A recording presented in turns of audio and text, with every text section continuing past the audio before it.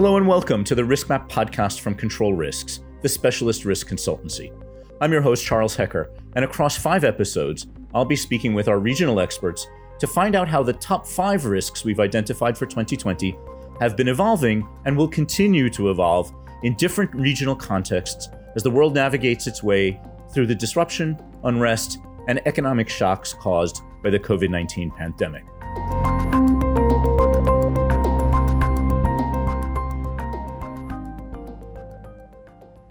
In this episode, we'll be looking at the Middle East and North Africa, and I'm delighted to introduce our experts. First, I'd like to say hello and welcome to Sorana Parvulescu, a partner in the firm and the head of our political risk consultancy for Europe, Middle East, and Africa. Sorana, hi. Hi, Charles. Good morning from Dubai, and thanks for having me on.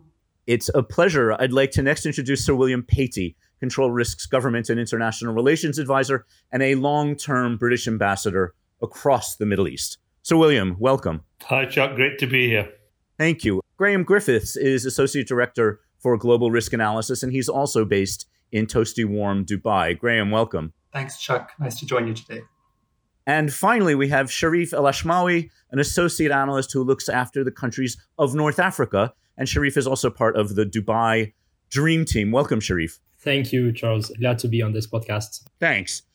Sorana, I'm going to take the first question to you and go straight to one of the most important points that the top 5 in RiskMap is trying to make. And that is this discussion of the concept of leaders without strategy. The lack of global strategic coordination that we're seeing among national, regional, and indeed global leaders. Tell us a little bit about how this has played out in the Middle East. There's been a significant variation in responses within the Middle East, and some of that is due to constraints related to the underlying structural weaknesses. So you have a region which is very varied with respect to healthcare capacity, government capacity. We have countries in conflict such as Yemen and Syria and Libya, and inevitably the response has been very different from one to the other. So in the worst cases, such as Iraq and Iran, we have seen governments start by denying the pandemic and then being reluctant to put in place too many restrictions because of the economic pain that they were likely to incur. By contrast, you have Gulf countries which have higher healthcare capacity, higher government capacity, which have tried to learn from countries elsewhere in the world and collaborate in some cases to understand what the best practices are. They've put in place pretty strict lockdowns, and some of them seem to become, especially the UAE, for example, and Qatar, coming out of the other end of the curve. But still, even within the Gulf, we've seen this lack of coordination and variety in responses. And this picks up on some of the underlying geopolitical tones of foreign relations in the region, which has not really encouraged countries to come together to find a solution. The only exception would have been Saudi Arabia holding the presidency of the G20. Saudi Arabia has tried to bring some global coordination around the pandemic, but that hasn't gone far enough. Sorana, for companies with a global footprint that touches on the Middle East, or for companies with regional footprints across the Middle East, what does this mean in terms of operational risk or political risk? How does an international organization navigate this patchwork, not just regionally, but also globally? I mean, clearly, the most immediate impact that companies had to manage was the disruption triggered by the lockdowns. And we have seen a lot of that in play, given as I said, the variation in the types of lockdowns, the travel bans, and the difficulty of conducting operations, trade, and what have you. But I think the bigger question for organizations, I mean, they can eventually come up with a way to deal with the operational impacts, at least for the time being. The big question really will be the economic fallout of these lockdowns. And particularly in the Middle East, you have many economies which are dependent on sectors that have been significantly affected by the pandemic. On one hand, you have oil exporters or energy exporters who have seen oil prices plummet over the past few months. And on the other hand, you have, particularly in the Gulf countries, economies predicated on tourism, logistics, transport, key hospitality sectors which have been significantly affected by the lockdowns. So the big question currently on the mind of many organizations operating here is what will be the response to the economic downturn? How will we see these countries recover from this downturn? Sorana, thank you for that. So, William, we're going to go straight into big geopolitics. And the question to you is, as we approach the U.S. presidential elections in November, tell us a little bit about the implications for the Middle East and North Africa. There's been an absence of US leadership, and that has led to a lot of idiosyncratic policies. We saw the withdrawal of troops from Syria in the fight against Daesh, and we've seen the withdrawal of troops from Iraq. That's not likely to change under Biden. In his speech in March, April, on his big foreign policy speech, bringing troops home from Middle East wars was part of his theme as well.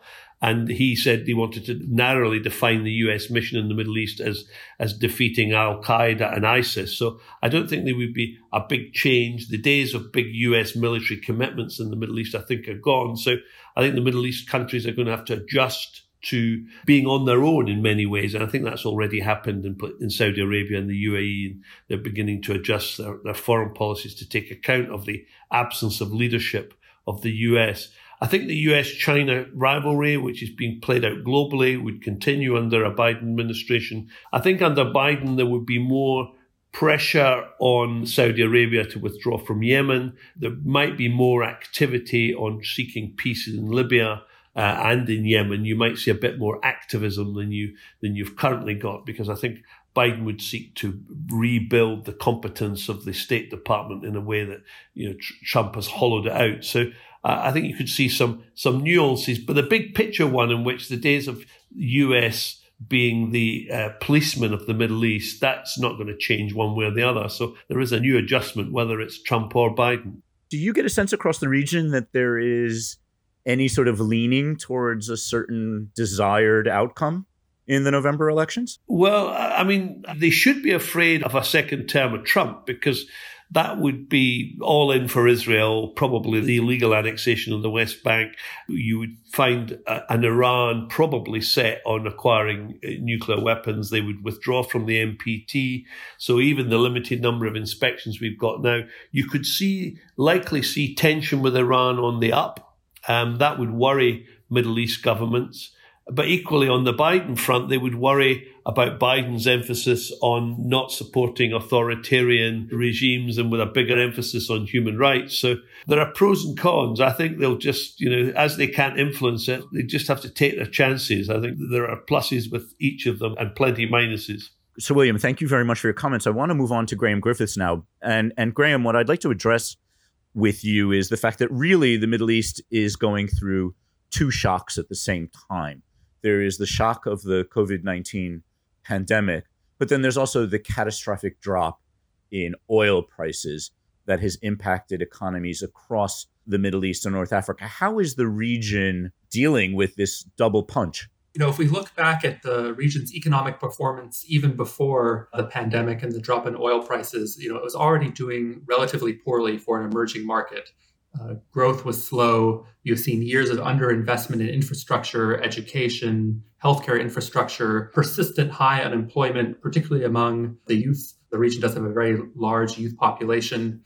And many countries have also been dependent on a few key sources of income, oil and gas, of course, but also tourism, transit fees from the Suez Canal, foreign aid. And so they've been dependent on a few key sources of income that have been particularly vulnerable to the pandemic. So it really has hit the region very hard, given that track record of relatively poor performance and high level of dependence on just a couple sources of income. Another thing that's happening is that the Gulf countries have traditionally played a very significant role in providing support to other countries in the region. We already saw in the dip in oil prices that happened in 2014, 2015, that aid begin to be rolled back a little bit as the Gulf countries face pressure on their own finances. And now, of course, they're under even more pressure. So I think, that kind of traditional stabilizing mechanism, although it also, of course, had, various negative political impacts. Aid in the past couple of years has gotten caught up in the rift between Qatar and its other Gulf neighbors.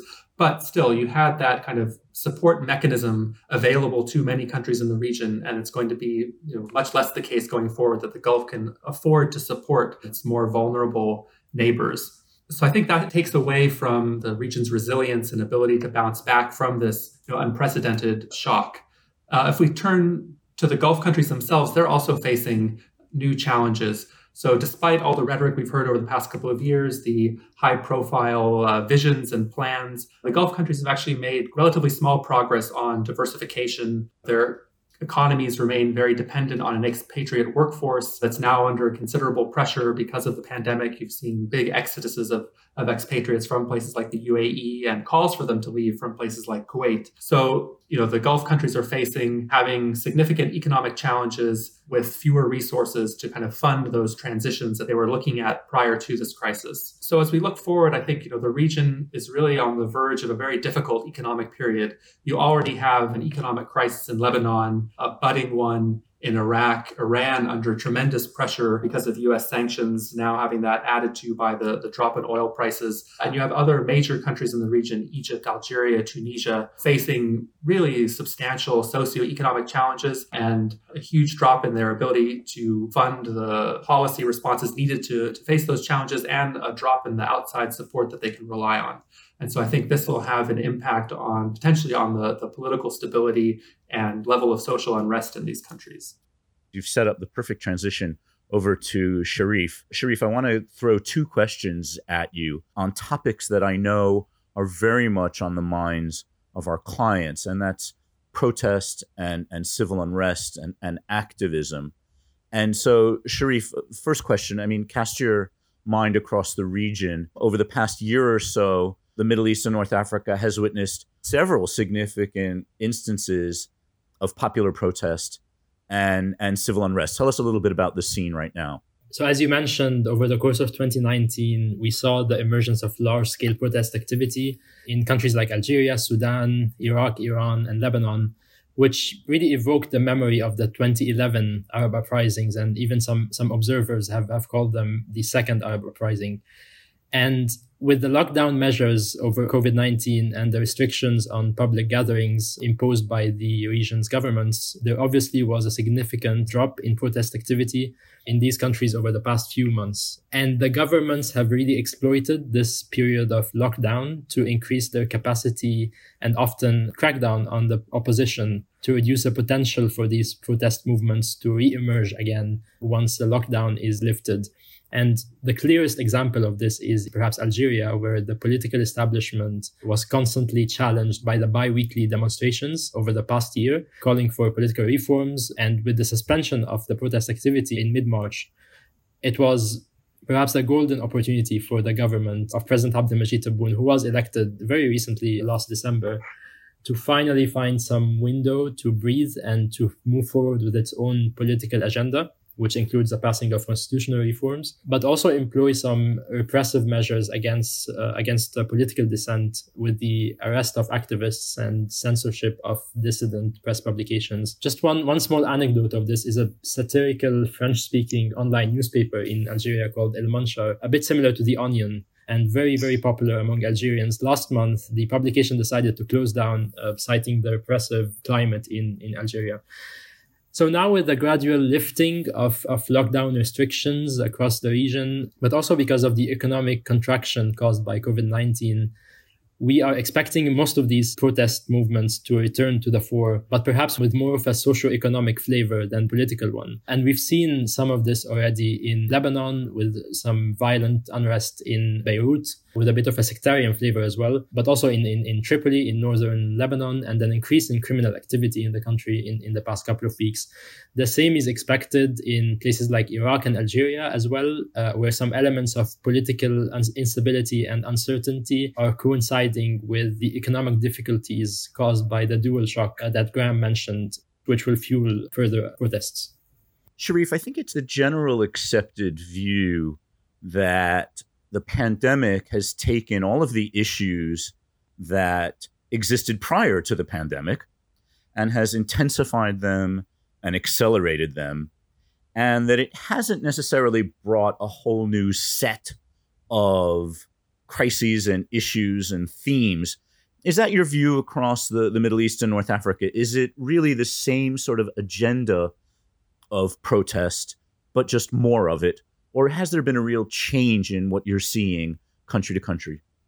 Yeah, absolutely. I mean, in one sense, it has absolutely exacerbated the existing trends of socioeconomic difficulties that the countries are dealing with. One example of this is Algeria, which has been suffering already from economic and financial difficulties because of how the oil and gas sector, which is the main sector in the country, has been struggling in the past couple of years. And this dual crisis of the drop in oil prices, but also the COVID-19 related restrictions, have further exacerbated this socioeconomic crisis and prompted the government to take measures to reduce its spending and adopt regulatory reforms to stimulate the economic activity. But also, I'd say that the COVID-19 crisis has put more emphasis on the socioeconomic part of things. So staying on the Algeria example, the kind of unrest with the protest movement called the Hirak, since February 2019, the emphasis of that movement was on political issues and political reform. And what we're expecting now, of course, as we speak, the Hirak is suspended, but we expect it to return, but perhaps with a socioeconomic flavor and less of the political demands. And that has been a trend that was already there before the pandemic, whereby the political demands of the movement have been less pronounced because of how unresponsive the government has been. But also now with the economic difficulties that are affecting the larger public and reduction in government spending and its inability to create more jobs and stimulate the economy will put more emphasis on that socioeconomic component of the demands that we're seeing. And I think that theme can be generalized for the other countries across the region as well. Sherif, thank you very, very much for that. Sorana, final question to you, touching on one of the critical issues of our top five, and that's cyber. And so a two-part question, really, and that is looking at cyber across the Middle East and North Africa. Tell us a little bit about the threat and tell us a little bit about the mitigation.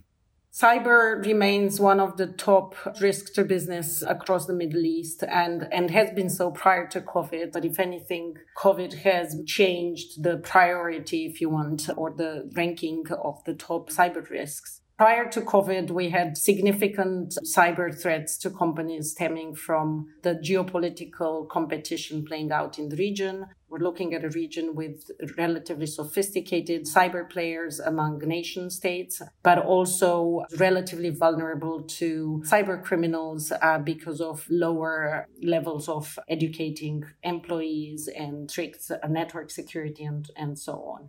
And organizations have been trying to play catch up over the last few years in the region already. Now, with COVID coming along, that position of the top risk has been toppled to some extent by criminal cyber attacks encouraged by work from home practices. And again, for the Middle East, working from home was not really a regular occurrence for organizations here. And it's been a bit of learning by doing in the first couple of months of the lockdowns. But largely speaking, cyber criminals have been able to target organizations through their usual tactics.